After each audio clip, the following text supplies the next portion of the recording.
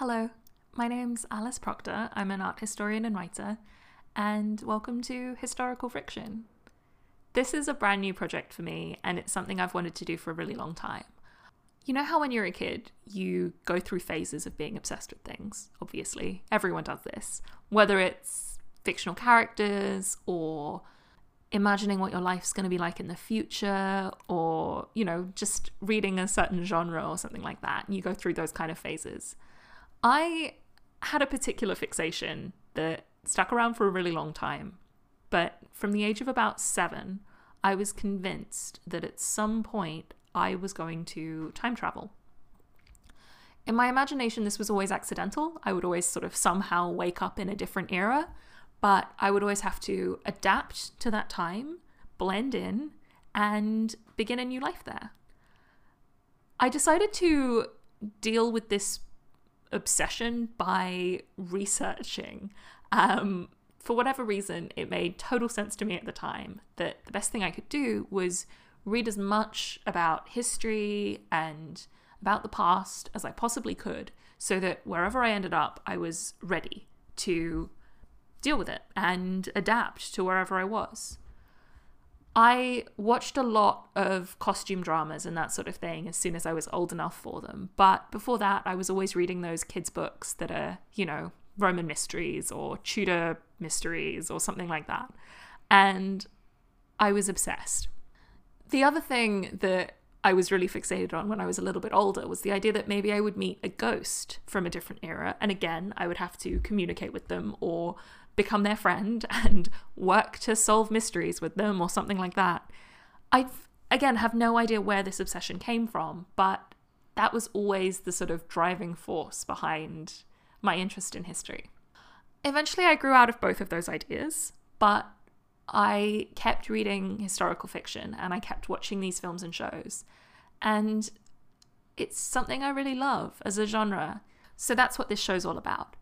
We're going to look at a different piece of media each episode, and I'll have a conversation with a guest about the ways that this represents the past and the present. Any of these shows or books or adaptations tell us something about the times that we're living in and the people that made them just as much as they do the time that they're trying to represent. So I want to talk about that. I think historical fiction exists on an axis between accuracy and atmosphere. And frankly, I'm more interested in atmosphere than a lot of the really obsessive detail that goes into making a piece that's set in the past or writing a book or something like that.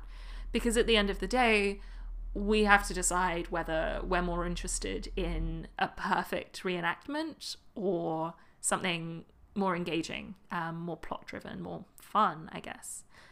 That balance is something that really interests me, and all of the guests on this show have different opinions on that. We're going to talk about where these different pieces of media fall in the spectrum between accurate and atmospheric, and consider when anachronism is a good thing or when it doesn't really work. All of these creators that have written or directed the pieces that we're talking about made a choice somewhere along the way as to whether they wanted to be perfectly accurate or whether they wanted to forego some details for the sake of the story. And that's the thing that I find most interesting. Why we think those decisions were made. In some cases it's obvious, a compressed timeline or a composite character moves the plot along faster. But in other cases it doesn't really make sense, and I want to think about that. I'm also interested in whether these pieces of media are actually fun. It's all very well being perfectly accurate, but if the thing that you're producing at the end of the day isn't very enjoyable, what's the point? We use history and we use the reenactment of history, which is ultimately what all of these pieces of media are, to understand the times that we're living in and to understand who we are as people today. It's not just about the details of the hairstyles or the corsets or the language that's used by the author. It's also about why those choices were made and understanding what they tell us about ourselves and about the past. I'm really excited to share this with you, and I'm also really excited for you to meet some of the brilliant guests that I have coming up. Our first episode is about representing gender and sexuality in stagings of plays by Shakespeare. There's an episode coming up about the Pre-Raphaelites and why we're so obsessed with Victorian celebrity.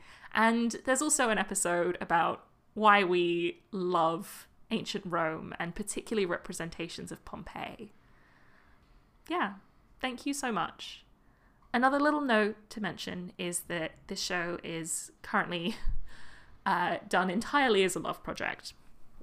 I'm recording this from my kitchen under a towel, so the technical standards may not be the best at times. We're doing this for fun, not for profit, but there is a Patreon page that I will be setting up and sharing. It'll be under Historical Friction, and you can find me there if you want to help support the show and help throw some pennies towards eventually improving the technical standards of what we're working with here. Fully understand this is absolutely not the time to be adding any costs that you can't afford. So if you would like to support the show by donating, you can. If you would like to just keep listening and experiencing whatever this is, that's also really, really wonderful. I can't wait for you to hear all of these conversations. And in the meantime, if you want to get in touch with me, you can find me on Twitter as AA Proctor or on Instagram as Alice A. Proctor. And the show is on Twitter as History Friction. I would love to hear from you. If you've got a book recommendation or you've got the one rescued copy of this incredible film from the 70s that I simply have to see, I would love to hear about that. And if you think you'd make a good guest as well, please drop me a line. I'm really excited. Thank you for listening, and I'll see you soon. Bye.